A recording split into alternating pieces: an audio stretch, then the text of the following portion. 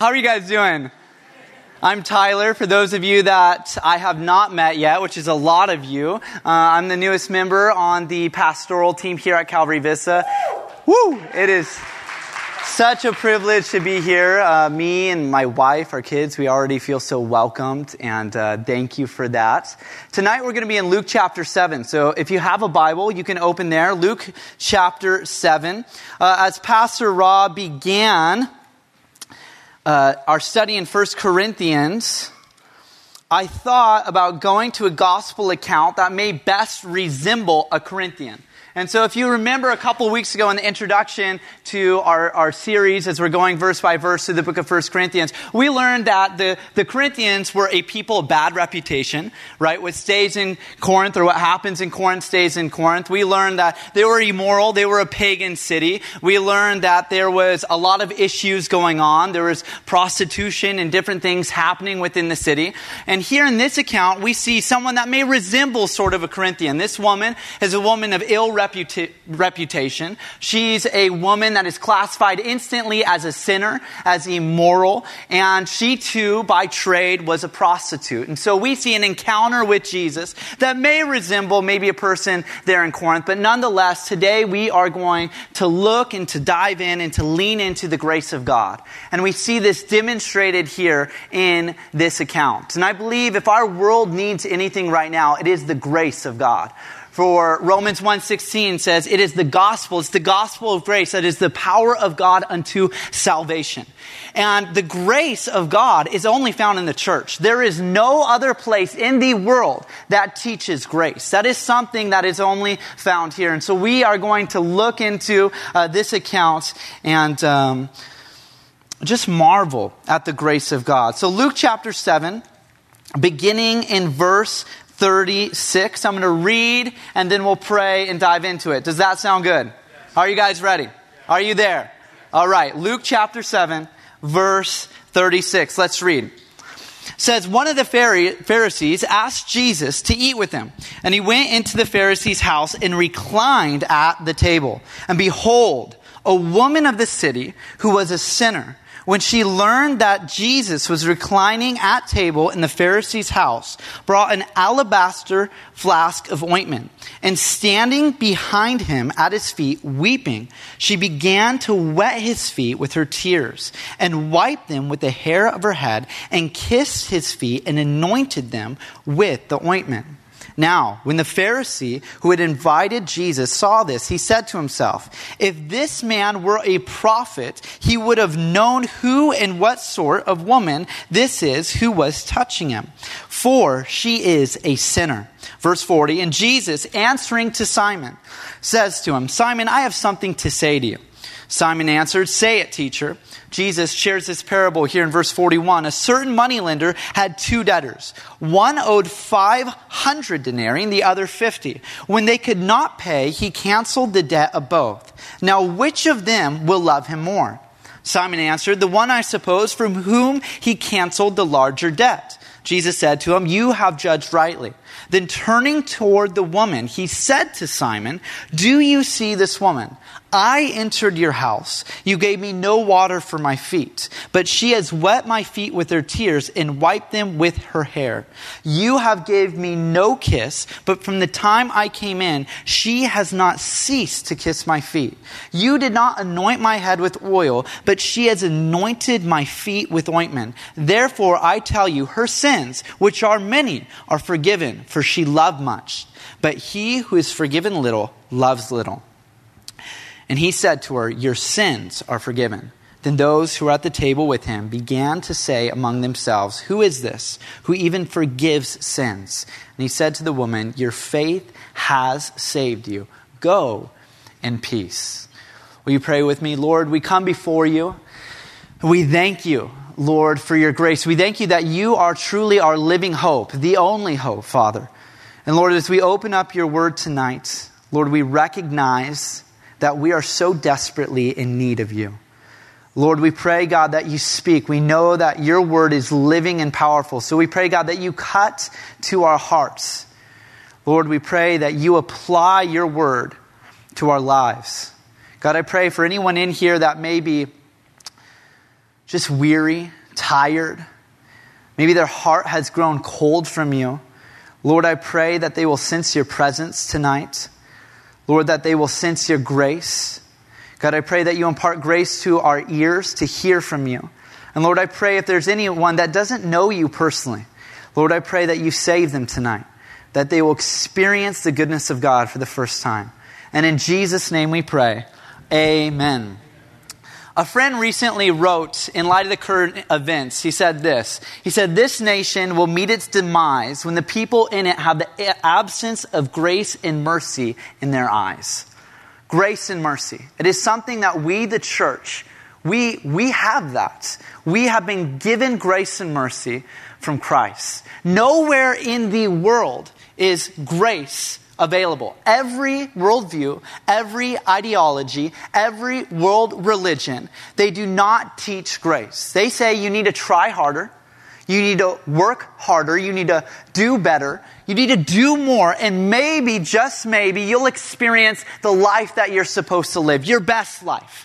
Maybe, just maybe, if you do enough things, then, things will work out for you. Maybe, just maybe, if you're morally good enough, then you'll have an encounter with God. But the Bible doesn't speak of such things. The Bible teaches us grace, that we could not deserve it, that we could not earn it, that we don't have to work our way up to God, but that God has worked his way down to us, born as a man in a manger, lived the perfect life we couldn't, died upon the cross in our place, and he's alive today. It's grace, and it's found nowhere else in the world except for the church. And I believe that in this time, we need to be looking to the world and looking to one another with a lens and eyes of grace. We see Jesus do that here in this account. We have a simple outline tonight. Number one, God's grace toward the sinner. And number two, God's grace toward Simon. Very simple. God's grace is extended to both of them. God's grace toward the sinner and God's grace toward Simon. Let's dive and look at the setting, what's going on. We read that Jesus, he's welcomed in. He's actually invited into Simon the Pharisee's house. We're told that he comes on in verse 36 and he reclines at the table. Now, for us to read over this, we can get a bit desensitized.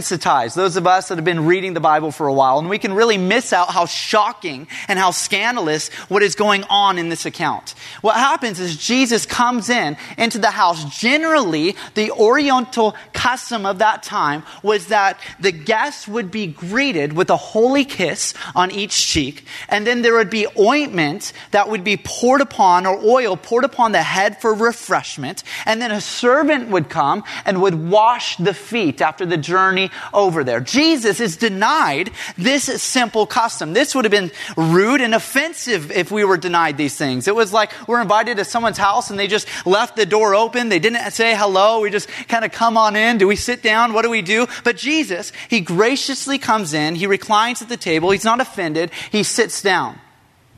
And then this woman comes in.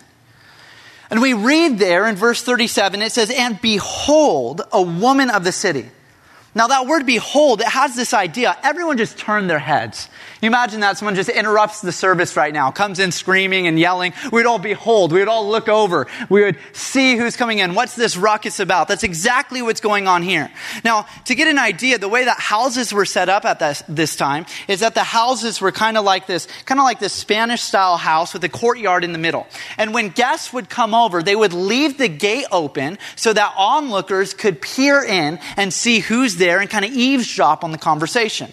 And so as Jesus comes in, he's denied this regular custom. He comes in, he sits down, he's leaning down, and they would sit down on their side on this short table, and his feet would be kind of faced toward the gate. And seems as there's this crowd that's circulating. By this time, Jesus is very popular. His ministry has kind of exploded, and people know who he is. And so it seems as if there's multiple people outside there, and this woman, she comes in, and she has the audacity to interrupt this man's dinner. Now Simon, he's a Pharisee. The Pharisees were the set apart ones. They wanted nothing to do with sinners whatsoever. If a sinner touched them, they would be unclean. They would have to go through ceremonial washing. It was this whole ordeal. And so they were the set apart ones. For this woman to come in here, it was completely scandalous alone in just that. I almost imagine By this time, Jesus is popular. There's like a camera crew just going around, following Jesus' every move. And, the headlines, Jesus feeds 5,000. Look how generous he is. Jesus heals the leper. But then this event happens.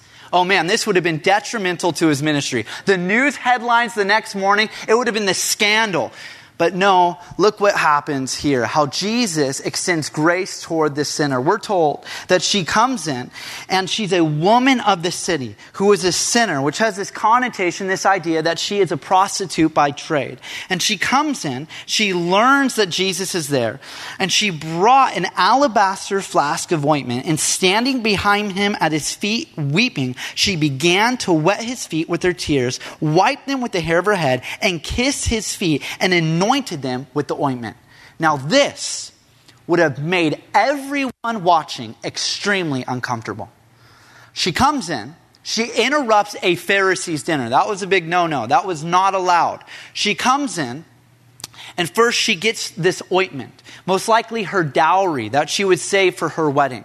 And she cracks this thing open and she pours it not on Jesus' head, but humbly at his feet. Remember, the feet are behind him. So she's coming from behind him, pouring it out upon his feet. And then she begins to cry hysterically. This word here in the Greek, it has this idea of hysterical. And we read Jesus himself say to Simon that she hasn't ceased to stop crying and kissing my feet. She's crying. It's loud. In fact, the word can be defined as, this word for crying is bewail aloud. I mean, this was hysterical crying as she's weeping there. There's so many tears that what she does is she let down her hair and begins to clean his feet with her hair.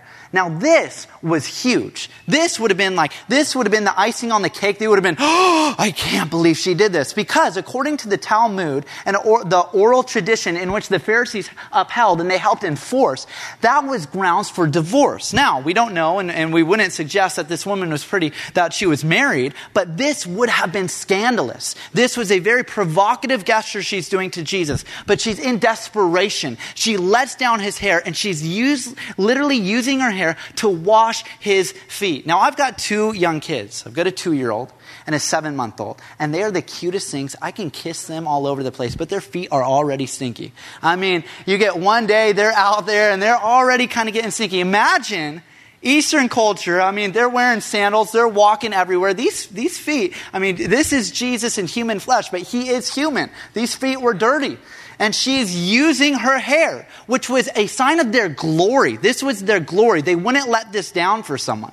Except she was a prostitute. Maybe she would have used it in her trade. But she lets down her hair, her glory, to wipe off his feet. Then she begins to kiss them repetitively, not ceasing to kiss his feet until she has come in. I mean, this itself, you remember that Oriental custom that Jesus was denied. She comes in and she fills in the gap, saying Jesus is worthy for that custom. Jesus is worthy to be treated with the utmost respect. And as she's doing this, we see Jesus doesn't kick her away. He doesn't shoo her off. He doesn't stop her, but he extends grace toward her. It's important to note that if you put the gospel accounts, Matthew, Mark, and Luke, and John, you put them chronologically or in harmony, the last teaching of Jesus, he would say the words, "Come to me, all who are weary and carrying heavy burdens, and I will give you rest." It seems as if this woman has definitely heard of Jesus. Maybe she heard those very words. They're spoken there in Galilee. She would have heard these words. The Spirit of God convicting her of her sin, her needing that grace. And we see that she comes in this demonstration and an act of love and worship because she has been forgiven. Remember in that parable, he'll go on to say, he who is forgiven much loves much. She recognized the forgiveness already. We don't know what happened. We don't know if it was during that teaching, but something had happened in which she is now coming and she is demonstrating her gratitude toward Jesus at this dinner. And Jesus doesn't shoo her away. He's right there. I think it's important to note that grace can be a funny thing even in the church.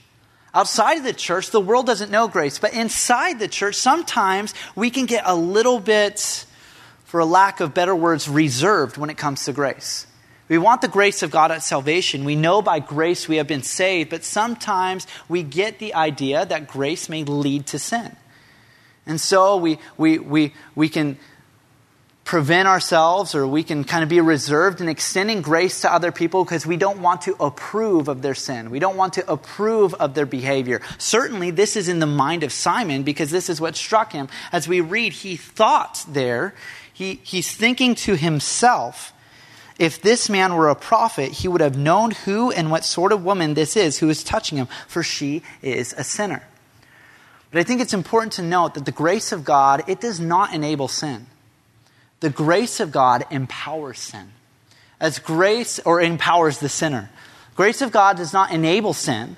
The grace of God does not tolerate sin. No, the grace of God empowers the sinner. The grace of God transforms the sinner.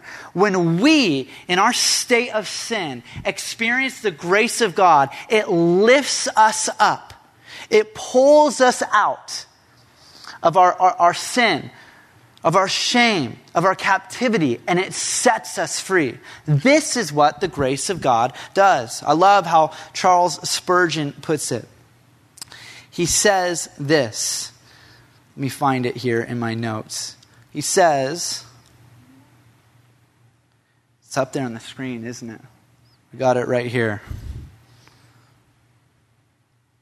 I'm going to read it on my screen. I don't think I put it. Oh, no, there it is. Okay, it says, grace doesn't smuggle men into heaven, but brings them up to heaven's requirements through the Spirit and the blood. That's what grace does.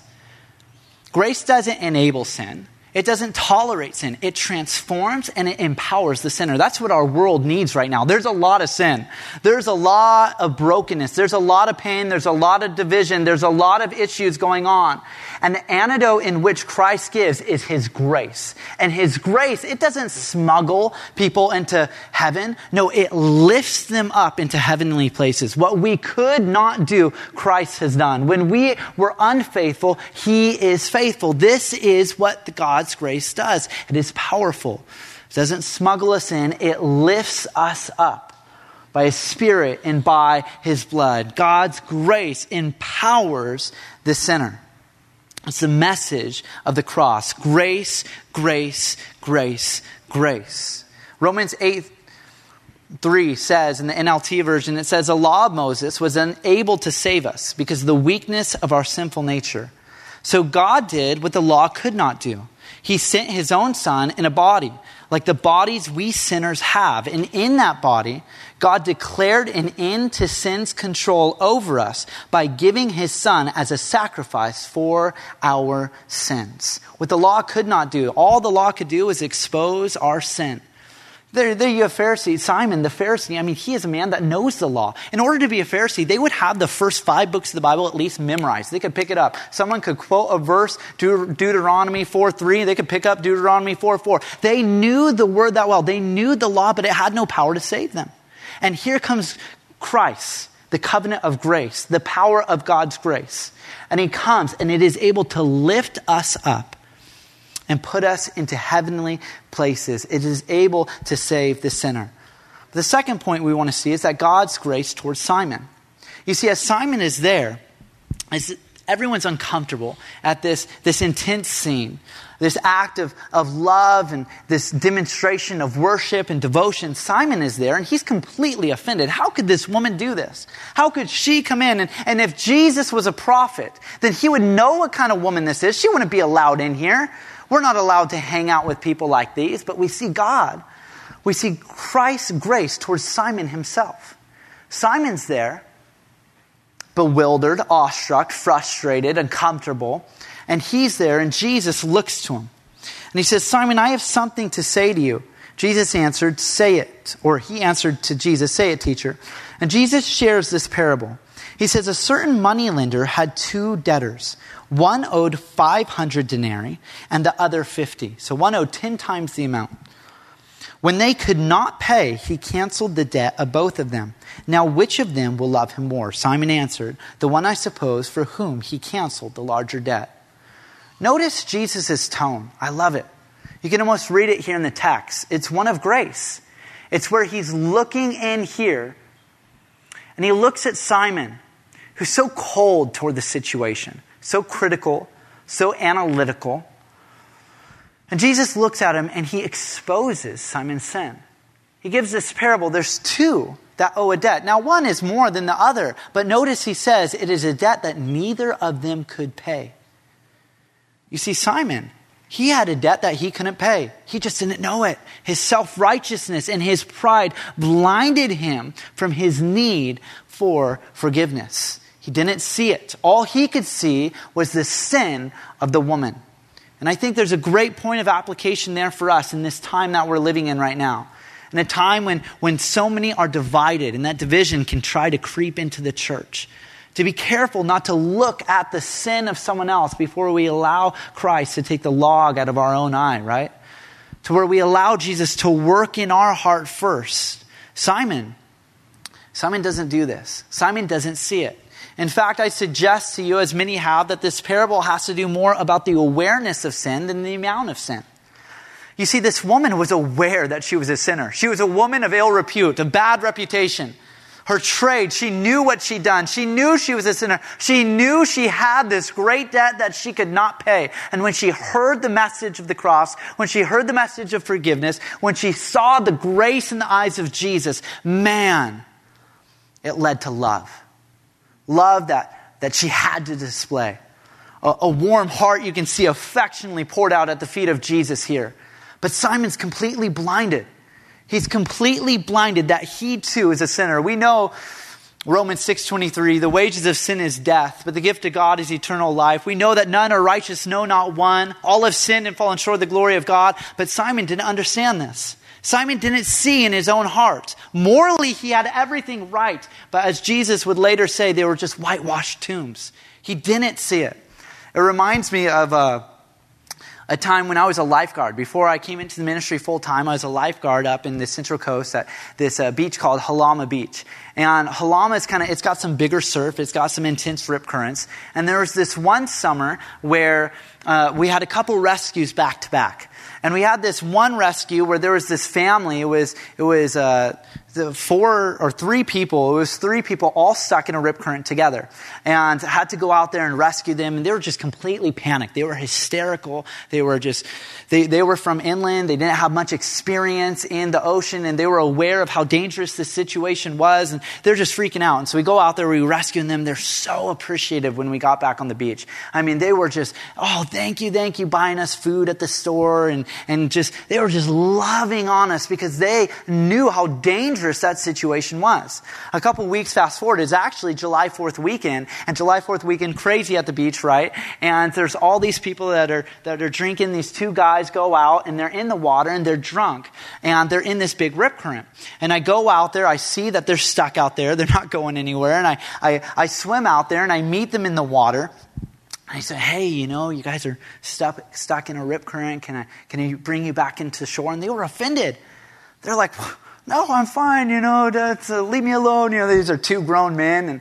And I'm like, okay, I'm just going to wait here till you come in then, because you're in a really strong rip. The surf is like 6 to 7 feet. This is not a good situation. And what happens is they start trying to swim in, and they couldn't get there. And finally, reluctantly, they allow me to bring them in. And we get into shore, and they're almost embarrassed. And their drunkenness had blinded them from the danger of this situation. And it's the same thing here with Simon. He's so drunk on pride and self-righteousness that he's blinded from how dangerous his situation is. He's completely blinded to it. But this woman, she knew.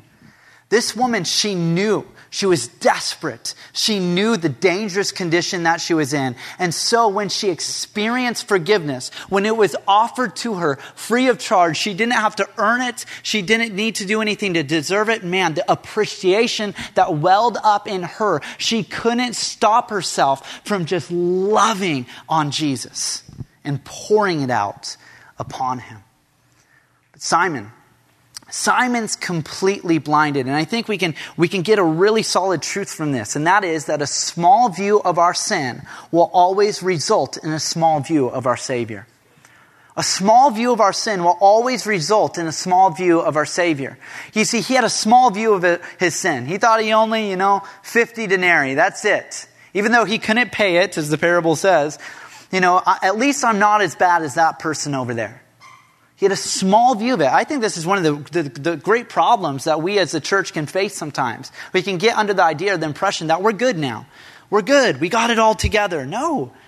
The same grace that saved us is the same grace that sustains us. We're not good. We need His grace. We need His Spirit. Apart from Him, we are nothing. But a small view of our sin will always result in a small view of our Savior. If we don't really recognize how dangerous the condition we're in, we're drunk, intoxicated off of some sin, whatever it may be, and we're blinded, then our appreciation for Jesus, and this can happen to us. Our hearts can grow cold. Our hearts can grow cold in moments where we begin to rely on ourselves.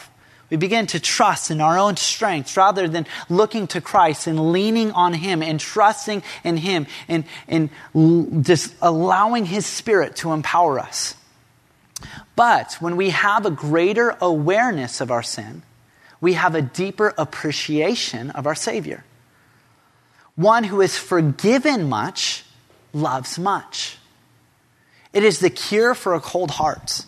Now, all of us in our Christian walk, as we're walking with the Lord, we will experience a coldness in the heart, a distancing in the heart. There's moments, there's seasons that goes through.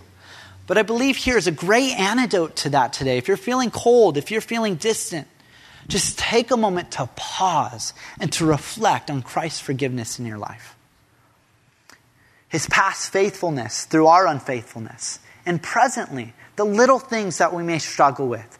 The little quick temper to kind of talk back to someone or whatever it may be. Little things that we do and we go about, that wasn't that big of a deal. But man, to stop and say, man, Lord, thank you for your grace. Thank you for your forgiveness. Thank you that you still bless me in spite of me. Thank you, Lord, for your faithfulness to me. When we take a moment and we pause and we reflect, we have an awareness of how much we have been forgiven. It will lead to a warmth that wells up inside of us as God's grace is imparted to us. That grace will well up.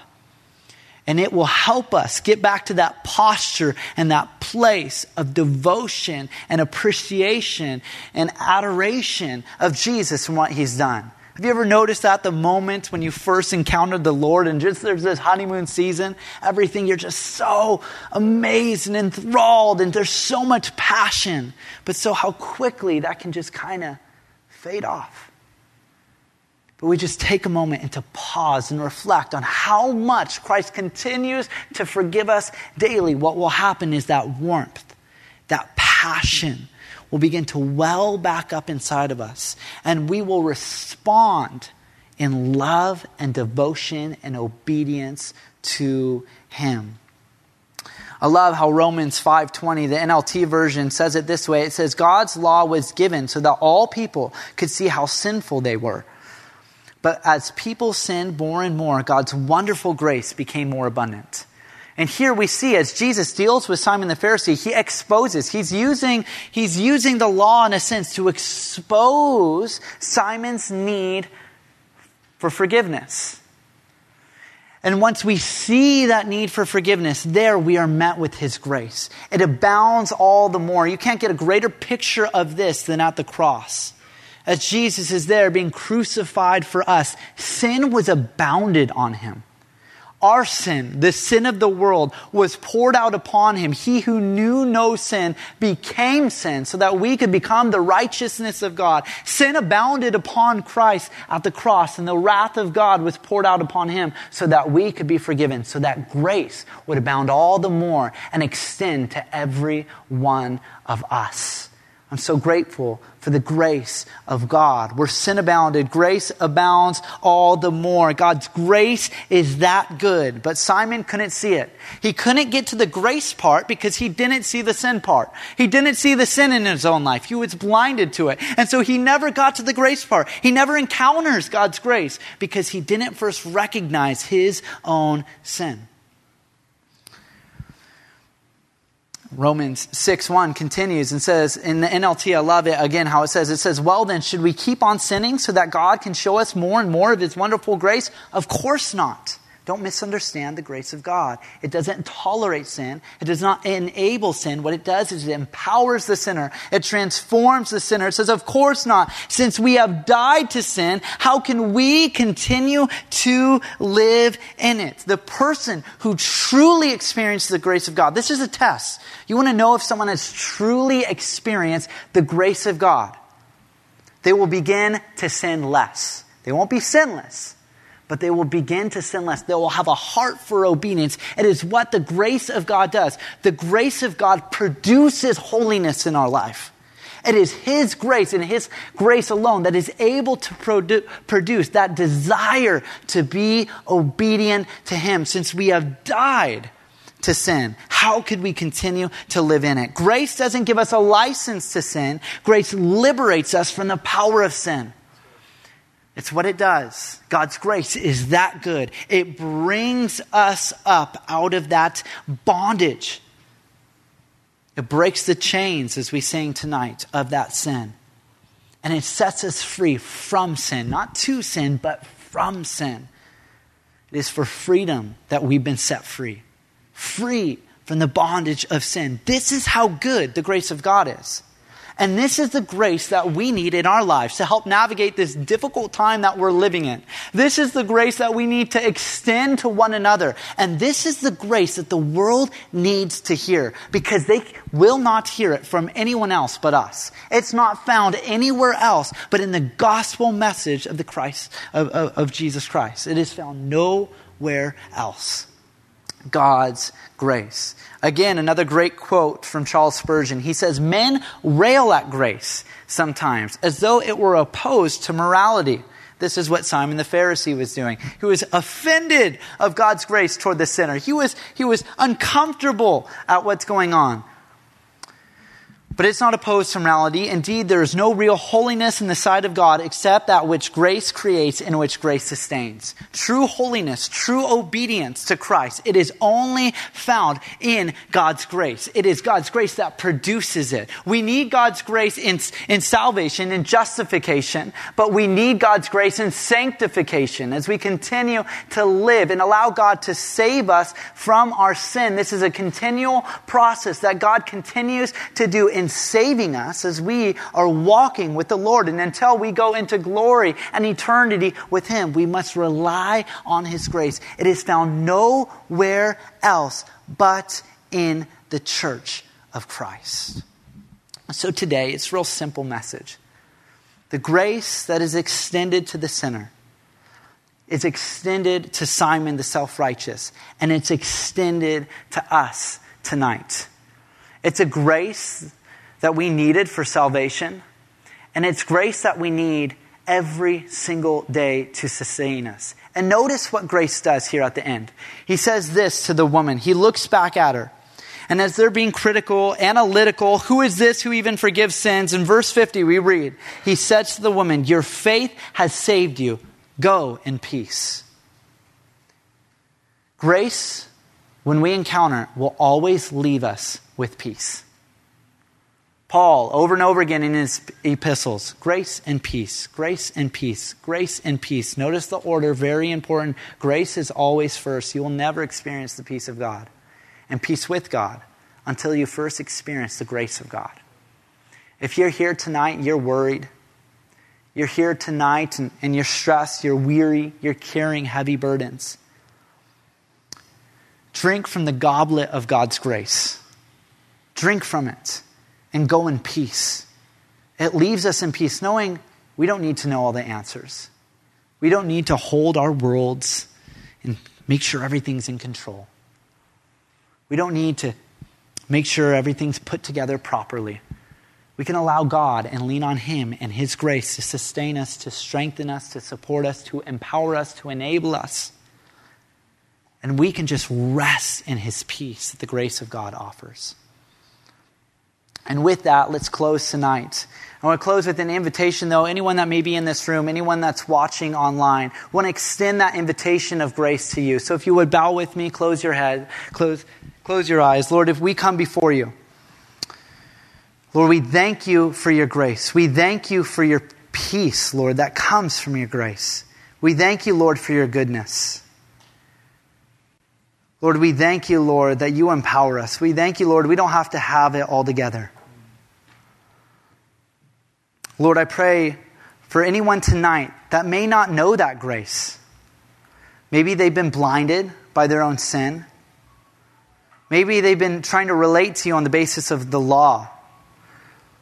Lord, you love them. You have died for them. You have done what they could not do. Lord, you have made a way when there was no other way. Lord, our sin demanded death, and you died in our place so that we could experience life. And as heads are bowed and eyes are closed, if that's you, you're in this room, you're watching online, I want to extend that invitation to you.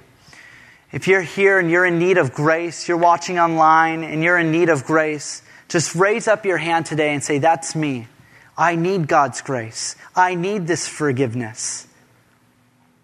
I'm tired. I'm weary. And I need you, Lord.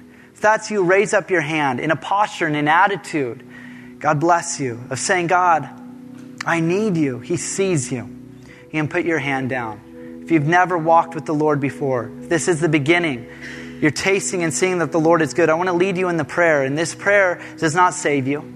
Your hand does not save you. It is God who has saved you, and in Him alone. But I want to lead you in this prayer as an echo of what God's doing in your heart.